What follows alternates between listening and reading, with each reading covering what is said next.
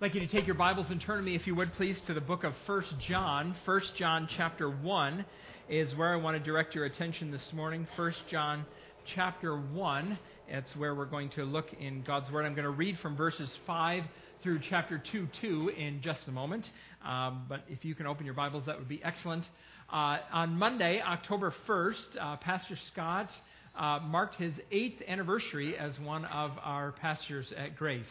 And Scripture tells us in Ephesians chapter 4 that God gives gifted people to congregations for the building up of the body. And we are grateful to God for Pastor Scott and his family and the ministries that they have in our congregation. So 8 down, he's only got about 60 more and we'll be good. So we're thankful to God for him. I was standing in the back as the children were leaving. It must be a children's choir day because a horde of people left the auditorium. And I'm glad to see that there's more than 4 here right now remaining. So that's good. 1 John chapter 1, verse 5. Follow along as I read. This is the message we have heard from him and declare to you. God is light, and in him there is no darkness at all. If we claim to have fellowship with him and yet walk in the darkness, we lie. We do not live out the truth. But if we walk in the light, as he is in the light, we have fellowship with one another, and the blood of Jesus, his Son, purifies us from all sin. If we claim to be without sin, we deceive ourselves, and the truth is not in us. If we confess our sins, he's faithful and just, and will forgive us our sins and purify us from all unrighteousness. If we claim we have not sinned, if we claim we have not sinned, we make him out to be a liar. His word is not in us. My dear children, I write this to you so that you will not sin. But if anybody does sin, we have an advocate with the Father, Jesus Christ, the righteous one. He is the atoning sacrifice for our sins, and not only for ours, but also for the sins of the whole world. I mentioned last week that I recently had a chance to speak at the Thursday night large group meeting of the Navigators over at Millersville University. And the meeting began, as it usually did, with some singing and some announcements. And while the musicians were putting away their guitars and their microphones, they were sitting down. John Birkenbein stood up and he started to introduce me. And when he began, I noticed that there was this low, drumming, thumbing, deep, humming sound emanating from the sound system. No one else seemed to react, and John didn't seem to notice it, but this sound was happening. And several thoughts went through my mind simultaneously. One of them was, well, I'm thankful at least somebody else has problems with their sound system. This is what pastors talk about when they get together. They complain about their sound systems. Well, the other thought that I had was, I started thinking about whether or not I could speak while that was going on and what I would do. How much of a distraction is this going to be to me, this sound? How much of a distraction is it going to be to everyone else? I decided that I'd be able to speak over it, but it would probably be difficult. Fortunately, what happened is the sound got louder and louder and louder, so much that even John noticed it, and he turned it off before I had to start. I was relieved. I did not want to compete with that sound for attention. It occurred to me that many followers of Jesus, they live with that sort of annoying hum. They live with a sort of spiritual tinnitus. There are, for many of us, a low-level, constant, throbbing pulse of shame. Is anyone here like that this morning? It's sort of like a toothache. You know, you can function, but it hurts. And if your tongue or another tooth or a bit of food touches that sore spot, it just really makes you jump. This low, throbbing drone of shame. It's the first thing you think about when you bow your head to pray. You're drawn to passages in the Bible that try to soothe this sound. Max Lucado writes this. Regrets over an earlier relationship, remorse over a poor choice, shame about the marriage that didn't work, the habit you couldn't quit, the temptation you didn't resist, or the courage you couldn't find. Guilt lies hidden beneath the surface, festering, irritating. This shame makes you wonder about God's true feelings for you. Sure, the Bible says that God loves you. God does that. That's who He is. But, He loves you, but He probably really just doesn't like you very much. You fail Him so often and so obviously. This is all you can think about, this low-level, throbbing drone of shame. It's the music of your spiritual life. Christians are not the only people who have this problem. But we seem to be unusually good at cultivating this low level of guilt. Now, I understand why. It comes. We just read this paragraph. It says, God is light. If you want to walk with Him, you have to walk in the light. But there seems to be an awful lot of gray in some of our lives. Now, you could try to solve that problem in a variety of ways, this contradiction between what we know about God and the lives we actually lead. You could try to solve that problem in a number of ways. You could sever the connection between how you live and what you claim to believe about God. That's what people did in John's day. In verse 6, that he addressed them. You can't claim to have fellowship with God, he says, and walk in the darkness. These folks that John was concerned about were shaped by a particular type of Greek philosophy that was separating the spiritual from the material. As long as we're spiritually okay, we say the right things about God, it doesn't really matter what we do with our bodies in the material world. John corrects that.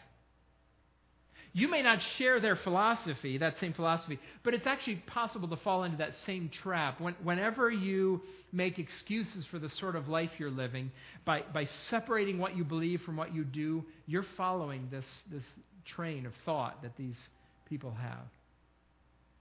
In verses 8 through chapter 2, verse 2, John gives us two more ways that people try to solve this problem. He offers more solutions that won't work, and then he writes about the only remedy that actually helps. I want to show them to you this morning. I want to walk through this text with you because I want to help you deal with that throbbing drone of shame. The answer to that shame is not to avoid it or deny it or cover it up, but to go through it. To go through it so that you can embrace the remedy that God provides. So let's walk through this passage. First thing we're going to do is we're going to talk about the two more possible solutions. So there's one possible solution in verse 6. We just mentioned that, and we talked about it last week. And now there's two more solutions that he's going to get to. And then we're going to talk about this remedy that really helps. So first, these two possible solutions. The second one in the passage, but the first one that we're going to talk about is this. You could try this. You can deny your identity as a sinner. You can deny your identity as a sinner. Verse 8 says, if we claim to be without sin, we deceive ourselves and the truth is not in us. Literally, verse 8 would say, if we say we do not have sin, if we say we do not have sin, we deceive ourselves. Have sin. When John uses that phrase, have, when you have something, it's a particular phrase that John uses. He's trying to describe your condition, that which is central to who you are, what is central to what you have. And the passage says what we have is sin. The false teachers that John is thinking about when he's writing this, they've come to the idea that they had outgrown something like sin, something so mundane and so earthy as sin. They've outgrown it. But when John says, no, you have sin, he's talking about what goes all the way through. We all have sin. I think John is echoing what Paul wrote in Ephesians chapter 2. I wrote some verses down on your note sheet. Verses 1 through 3, it says, as for you, you were dead in your transgressions and sins, in which you used to live when you followed the ways of this world and of the ruler of the kingdom of the air, the Spirit who is now at work in those who are disobedient. All of us also lived among them at one time, gratifying the cravings of our flesh and following its desires and thoughts. Like the rest, we were by nature deserving of wrath. This sin principle, this alienation from God is endemic to what we think and what we love and what we desire, how we choose, what we do. We are sinners. This is not a label that people like very much. We've been in denial about it in our culture for a long time. In 1973, several decades ago, Carl Menninger wrote a book called Whatever Became of Sin. And preachers have been referring to it ever since he wrote that book. Carlisle Marney said this: many Christians define sin as the sum total of acts which they themselves do not commit. I read about a conversation this week between two men. One was a follower of Christ, and the other was not, and they were talking, and the follower of Christ started talking about sin, and the man said, "No, hold on a minute. I mean, I'm not perfect. I don't do everything exactly right, but I'm not a sinner. I don't think that word applies to me." His friend said, "Well, you're a businessman and you travel a lot for work. Have you ever, in the years that you've been traveling, have you ever cheated on your wife?" And the businessman said, "Well, you're not going to tell her, are you?" "No, we're just talking." I have cheated on her a few times. When you fill out your expense reports, when you come back from your business trips and you fill out your expense reports, do you ever inflate the numbers a little bit? Yeah, but everybody does that. I mean, everybody inflates those numbers. You file your taxes, don't you? Oh, we're not going to talk about taxes, are we? Because everybody cheats on their taxes. His friend said, "Well, you just told me that you're not a sinner, but in the last 30 seconds you confessed to being an adulterer, a liar, and a cheat. If you're not a sinner, what are you?" In the 1980s, People magazine did a survey of its readers, asking them to rank sins according to numbers by how terrible they are. It was kind of a joke. They called it the Sindex. And at the top of the list of the Sindex crimes, there was murder, child abuse, and spying against your country. That's at the top of the list. At the bottom of the list, smoking, swearing, and, remember this is the 80s, illegally videotaping movies and television shows. It was the 80s. We were all guilty. Parking in handicapped spots was high, but living together with your boyfriend or girlfriend was low. Cutting in front of line in front of someone was really high, much higher than divorce, actually. And overall in the list, readers said they committed 4.64 sins per month.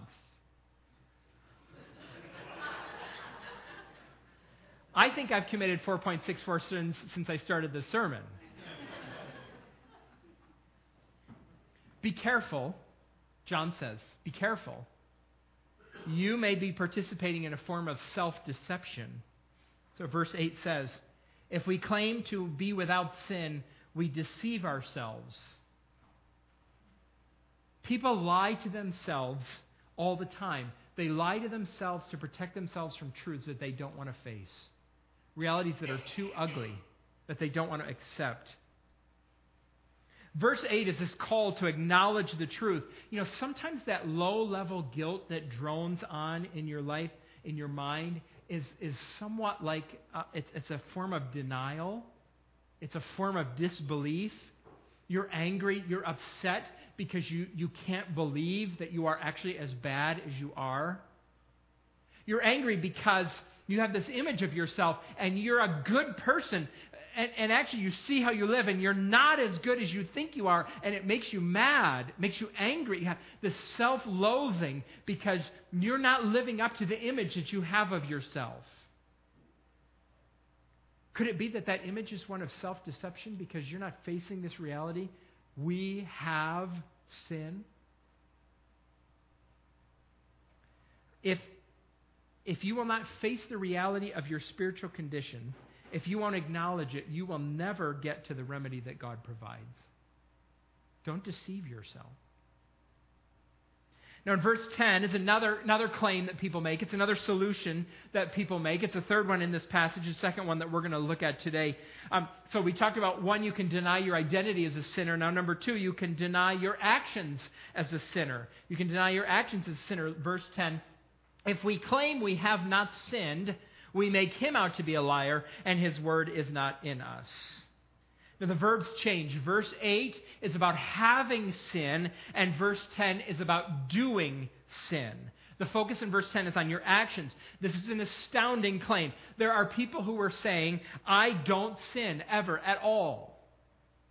There was a teaching that reached peak popularity in the 1800s that comes from John Wesley. There are still some people who believe it today. I have never met any of them, but it was peak in the late 1800s. John Wesley believed that it was possible to reach a state in this life of sinless perfection.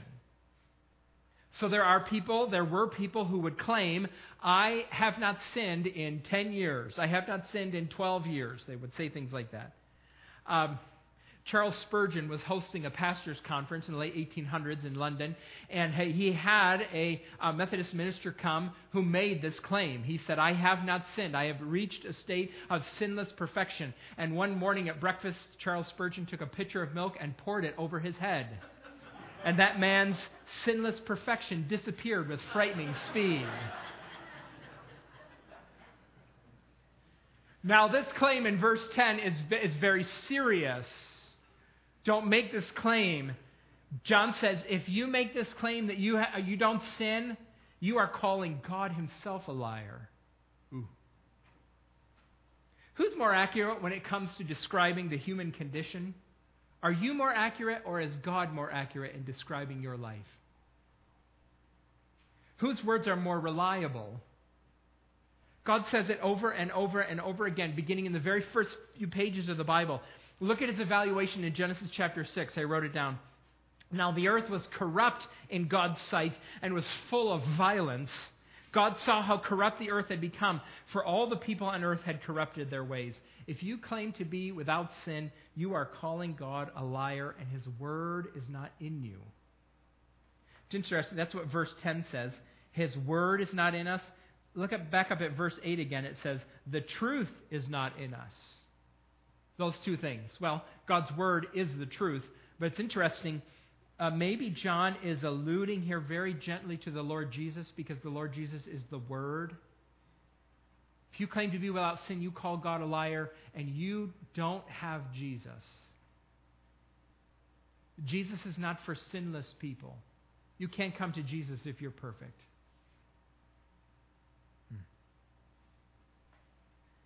So those are the solutions that people try.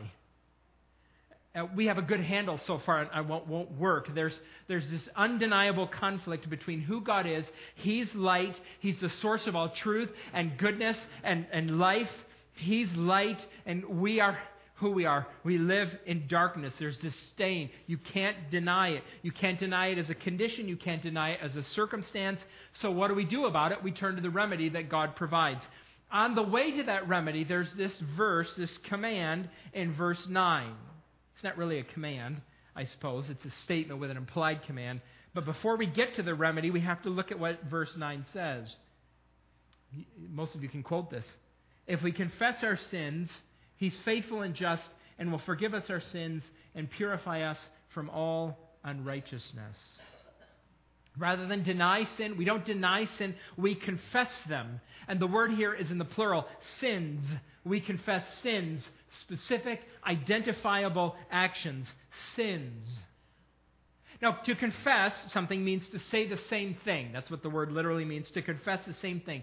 To have the same mindset, to have the same attitude and viewpoint that God does. It is bringing into the light with your words that which you have hidden. Now, John is not necessarily talking about public confession. That's not what he's talking necessarily about. But it does make us think most of the shame, I bet most of the shame that thrums in your mind and your heart has to do with your private sins that no one else knows about. Sins that are hidden and are secret. Your sexual immorality. Your pornography, your self-abuse. These secret behaviors are the most destructive to your sense of calm as a follower of Jesus. And John says to them, about them, confess them. Proverbs 28:13 says, whoever conceals their sin does not prosper, but the one who confesses and renounces them finds mercy. Kevin Kim is pastor of a church, and he was writing one day about the services, their Ash Wednesday service tradition that they have at their church. They invite the congregation to come, and they move through stations around the church, and there's a station that they have devoted to confession. And they have a cross up in display and several pieces of paper. And people receive instructions. When you come to this station, you're supposed to write a sin that you have committed on the piece of paper, fold the paper, and pin it to the cross as a sign, a reminder that Jesus Christ paid the penalty for our sins. Well, one particular Ash Wednesday, there was a family there, and they had their son with them, their young son. He was 6 years old, and he came to the station. They explained to him everything that was happening and what he was supposed to do. Would you like to participate? Yes, I would. And he took the piece of paper, and he was 6 years old. You can imagine he wrote in big block letters. And he took his pin, and he pinned that piece of paper to the cross. And to his parents' surprise, he didn't fold the piece of paper, and he signed his name. Signed his name. This is what it says. It said, "God, I'm sorry because I lie," and then he signed his name. And his parents, they pulled him aside and they said, "Why'd you put your name on it? Don't you want to fold it up so that no one can see?" And then this is what this kid said. "I wrote my name on it because I want everyone to see it, because if they know it was me, maybe they can help me stop." Now notice what John says about this confession. If we confess our sins, God is faithful and just to forgive. God's response is tied to His character. We confess, and it is His character, His faithfulness, His righteousness. God is faithful to His word. He promised that if we confess, He would forgive, and God keeps His promises. He's faithful to do what He said. Look at Isaiah 1:18. "Come now, says the Lord, let us settle the matter. Though your sins are like scarlet, they shall be white as snow. Though they are red as crimson, they shall be like wool." God is true to His word. He's faithful. He's righteous. This is very odd.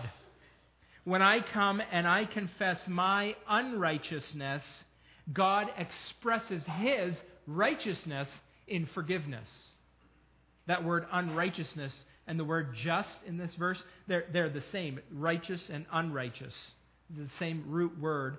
My unrighteousness in confession elicits God's righteousness, His justice. Verse 9 uses two words to describe God's response. It says, He forgives and He purifies. He forgives because sin makes us guilty and we are debtors. And He cleanses, or He purifies, because sin makes us dirty. So He cleanses. You might want to write this down. This is a good line from John Stott. He said, "Sin is a debt that God remits and a stain that God removes." Sin is a debt that God remits and a stain that God removes. Both of these verbs, interesting, are in the present tense.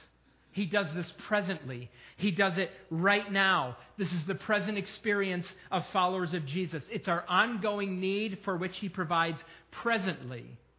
Now in chapter 2, verse 12, he writes about sins having been forgiven in the past. "I am writing to you, dear children, because your sins have been forgiven," in chapter 2, verse 12. Have been forgiven. And now he writes, they are presently forgiven. I think he's writing about two different aspects of following Jesus. If I want to borrow John's language, or the imagery he uses in John chapter 1, we human beings, naturally, we walk in darkness. We were walking in darkness, and someone came and told us the good news about Jesus, and God turned the light on in our life, and we turn to Jesus, and we trust in Him. And all kinds of things happen when you do that. The Holy Spirit, we receive the Holy Spirit. We become God's adopted children. We become part of the new family, the church. God forgives us for our sins. He gives us eternal life. So we talk about this turning, this being forgiven in a definite eternal sense. But then as we walk with God, we continue to sin, and we need currently, consistently to be forgiven. Present tense forgiveness. Sin continues to break our fellowship with God, and this forgiveness restores that fellowship. And that's what he's writing about in verse 9. Now, there's one more thing that we should talk about in verse 9 before we get on to the remedy in verse 10. Did you notice this word, all? If we confess our sins, He's faithful and just and will forgive us our sins and purify us from all unrighteousness. Some of you in the room have particularly tender consciences. And you read this, you cannot possibly confess all of your sins. There are things that you have done that you can't remember, and there are things that you should have done that you never thought of, that never entered into your mind. What do you do about those? The text says, God is faithful and just to cleanse us from all unrighteousness. I confess my sins. As many as I can remember, as often as they come to mind, I confess my sins. But I need God to cleanse me from all unrighteousness. It's my only hope. Now there's a problem in verse 9. I wonder if you noticed it. How is it possible that God could be righteous, that God could be just, and forgive unrighteousness? How can God be just and say to people who are unjust, it's fine, I forgive you? How can that be? No judge in any of our courtrooms would be righteous if he forgave a criminal. So imagine a man walks into a courtroom and he pleads guilty. He says to the judge, I did it, judge, I did it. And the judge says, you know what? I forgive you. We would not applaud that judge. No one would say, oh, that judge is so just. No one would say that. The judge is there to enact justice. There has to be justice. The victims of the crime of that person are crying out for justice. It's not just to forgive the unjust. So how can God be both just and forgiving? Verse 7 hints at the answer when it talks about the blood of Jesus, and it's the subject of the first two verses of chapter 2. So we're going to talk about what God has done, this remedy that he has provided. First, two things. First, he has provided an advocate. He's provided an advocate. Verse 1, my dear children, I write this to you so that you will not sin. He says that, I think, because he's a little concerned that people, when he keeps writing about how we have sin and we continue to commit sin, there are people who would be too lenient about sin or too flippant about it. And he said, that's not my aim. In fact, I wrote this so that you wouldn't sin. But when you do sin, don't treat sin too lightly, and don't be overwhelmed, because if anybody does sin, we have an advocate with the Father, Jesus Christ, the righteous one.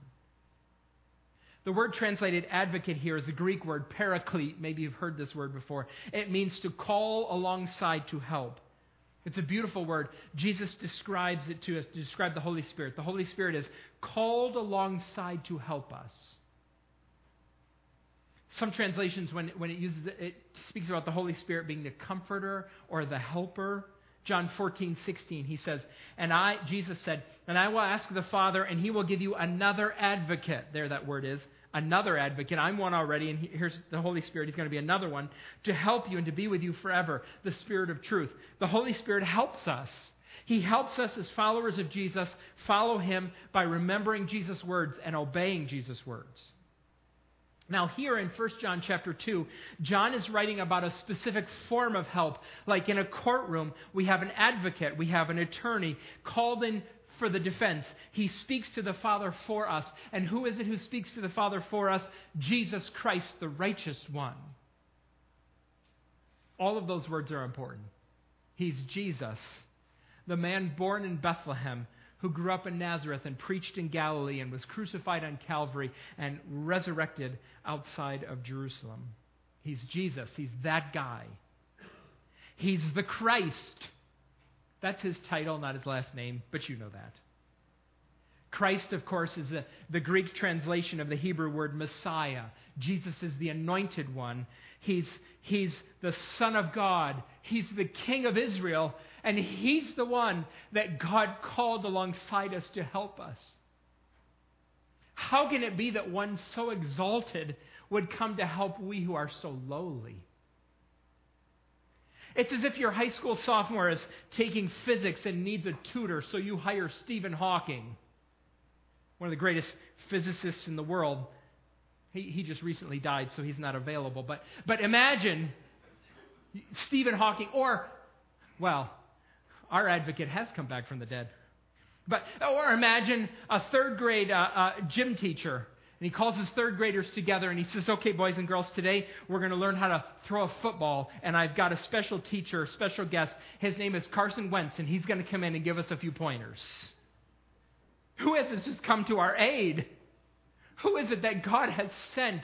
He has sent Jesus Christ, the righteous one, the Son of God, the King of Israel, our helper. We need to talk about that title, The Righteous One. But this reminds me, on Friday, I had breakfast with a young man. He graduated from Millersville University. He's a pastor out in Ohio now. And I was talking to him over breakfast, and one of his coworkers was at my college at Cedarville with me when I was there. I don't remember him. But this young man, he went to Cedarville in the mid-'90s. And he went there because his father, who was a pastor, said, if you go to Cedarville, I'll pay for it. If you go anywhere else, you're on your own. This young man really didn't care about Christianity at all. He was not a follower of Jesus in any sense of the word. And in fact, when he got to Cedarville, he broke as many of the rules as he possibly could. And they actually dismissed him from the school for drinking, and he was doing drugs too. And he had trouble, terrible troubles. And he was arrested one day because when he was drunk or high, I can't remember which, he hit a police officer and ran away from him. So he's called before the judge. He stood before the judge, and the judge said, young man, do you have anything to say for yourself? And he said, I'm guilty. I did it. The judge said, son, I don't think you understand how this works. He said, Judge, I did it. I'm completely guilty. And the man's father was in the courtroom, and at that point in time, when the judge was kind of looking in bewilderment at this young man, his father stood up and he said, Judge, I am his father. I will take responsibility for him. I will ensure that whatever you decide takes place. I am here to speak for him. My friend said that was the moment that the penny dropped in that young man's mind. We have a paraclete. We have an advocate, one who is called to speak for us in our defense. He is Jesus Christ, the righteous one.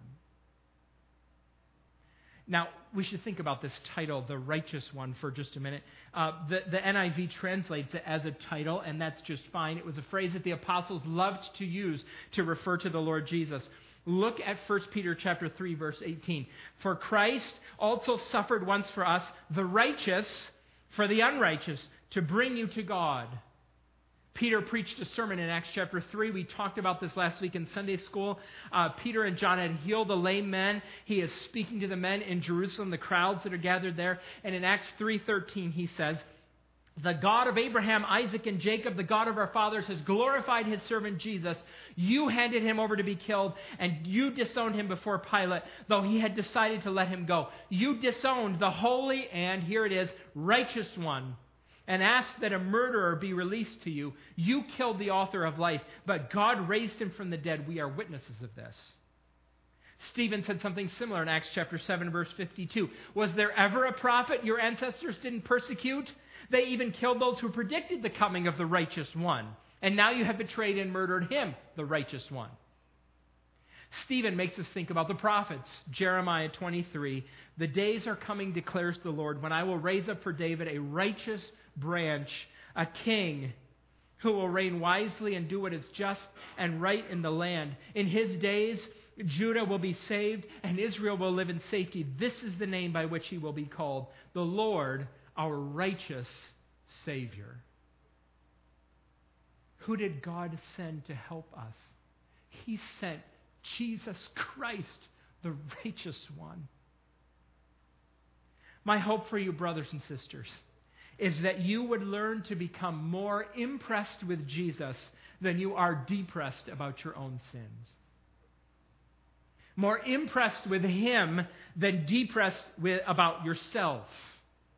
For some of you, your sin is all you can see. It shapes your whole attitude as a follower of Jesus. It is all you can think about, and it depresses you. And you know what? It should.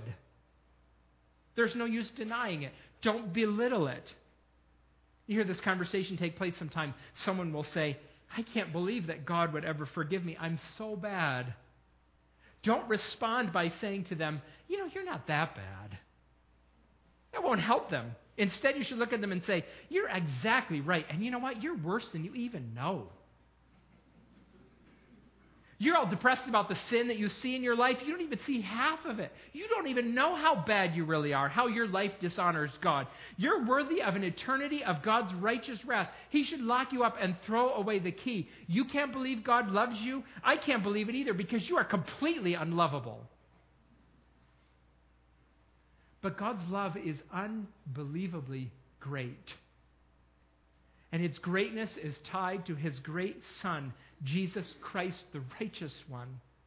And God has called Him to your side to be your advocate. You should be much more impressed with Him than you are depressed about your own sin. God provided us with an advocate. Now, secondly, God has provided for us a sacrifice. God has provided a sacrifice. Verse 2 of chapter 2, it says, He is the atoning sacrifice for our sins. Now, the word translated here in my translation, atoning sacrifice, is the Greek word hilasmos. It's not used a lot in the Bible, but where it is used, it's used very, very important. It's translated, some translations, the word propitiation. It's not a word that we use very much anymore, propitiation. To propitiate means to satisfy or appease wrath. It's the price that is paid that satisfies God's wrath so that He's no longer angry, but He's now propitious, or He's inclined towards sinners with mercy, not wrath. Propitiation is a good word. When the Old Testament speaks about sacrifice, it points in this direction. It just occurs to me, I remember several years ago when Kobe Bryant, the basketball star, when it was revealed about the affairs that he was having, the extramarital affairs, his wife decided to stay with him, but there was a picture, and newscasters commented on this, a picture of them coming out of a restaurant soon after this news had been released about his extramarital affairs, and they noted that on her ring she had a massive diamond. He had made propitiation with this gift. Now, at the beginning of the 20th century, there was a New Testament scholar in Great Britain. His name was C.H. Dodd. He did not like this translation, and he did not like this word. He didn't like the concept. He thought that propitiation, to talk about Jesus' sacrifice as a propitiation, was demeaning to God.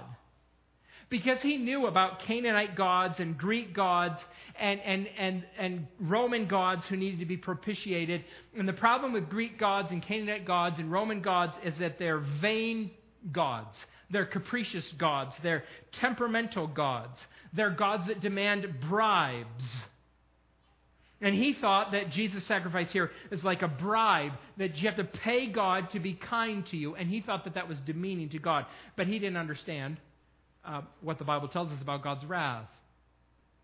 Well, he preferred a different word. He preferred a different word for hilasmos. He proposed the word not propitiation, but he proposed the translation expiation. Expiation is another good word, which we don't use very often. Expiation is not about God and satisfying His wrath.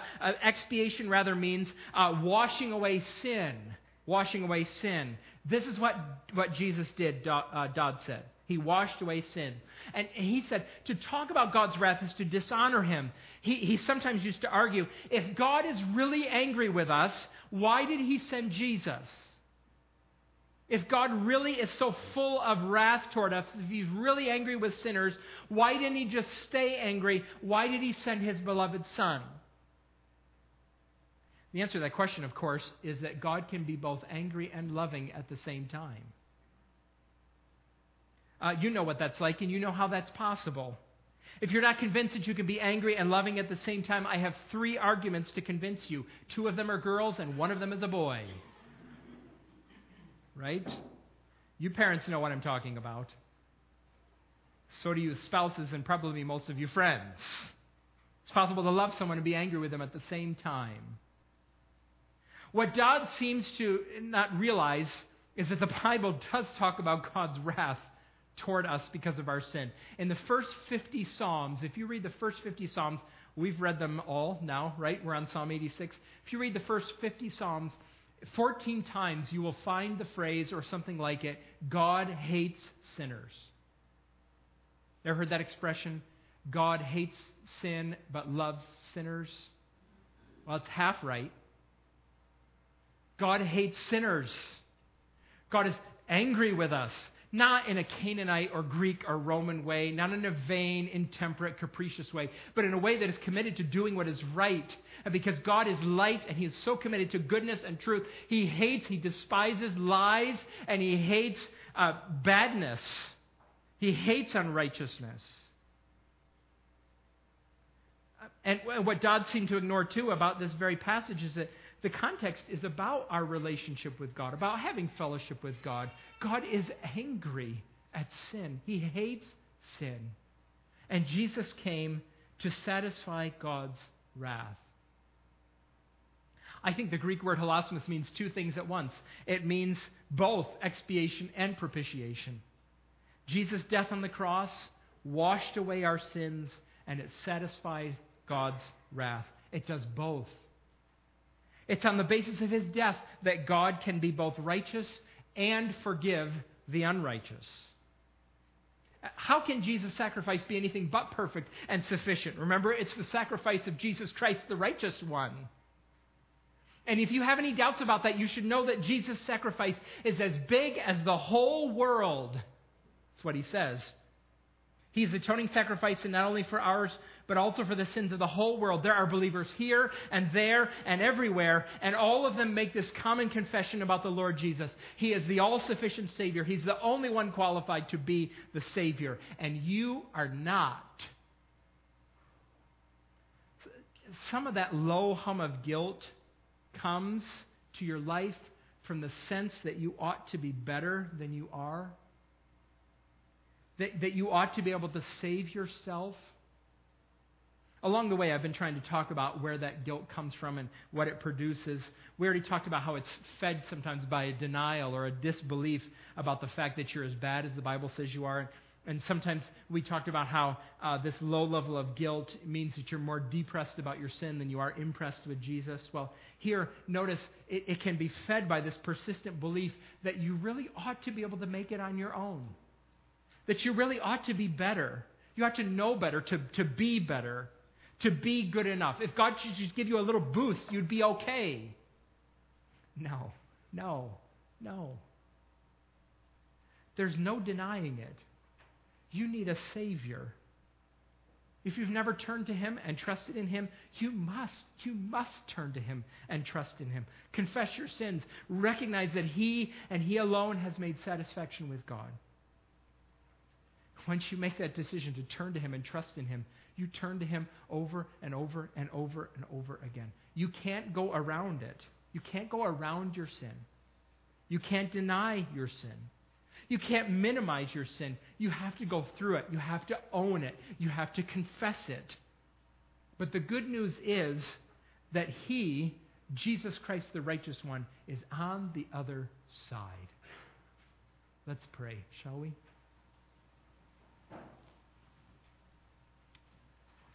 Oh, Father, we come before you this morning and we ask you that by the power of the Holy Spirit, you would work in our lives so that we would be more impressed with our great Savior, the Lord Jesus, than we would be discouraged by our sin. Lord, I do pray that even as we've been talking about this, you would help us, that you would fulfill your purposes for this passage in our lives, that we would not sin, that we would walk in the light, and that you would teach us to turn from temptation, that you would do that work in us. But when we do, give us hope and gladness and confidence in your faithfulness and your righteousness. We are thankful to you for the Lord Jesus, our great high priest, our advocate, who pleads with us before the throne of grace. He paid for our sins for all time, for all of our sins, and we have life in His name. Thank you that as we turn to this table, we can celebrate by partaking of these elements in this life that we have in Him.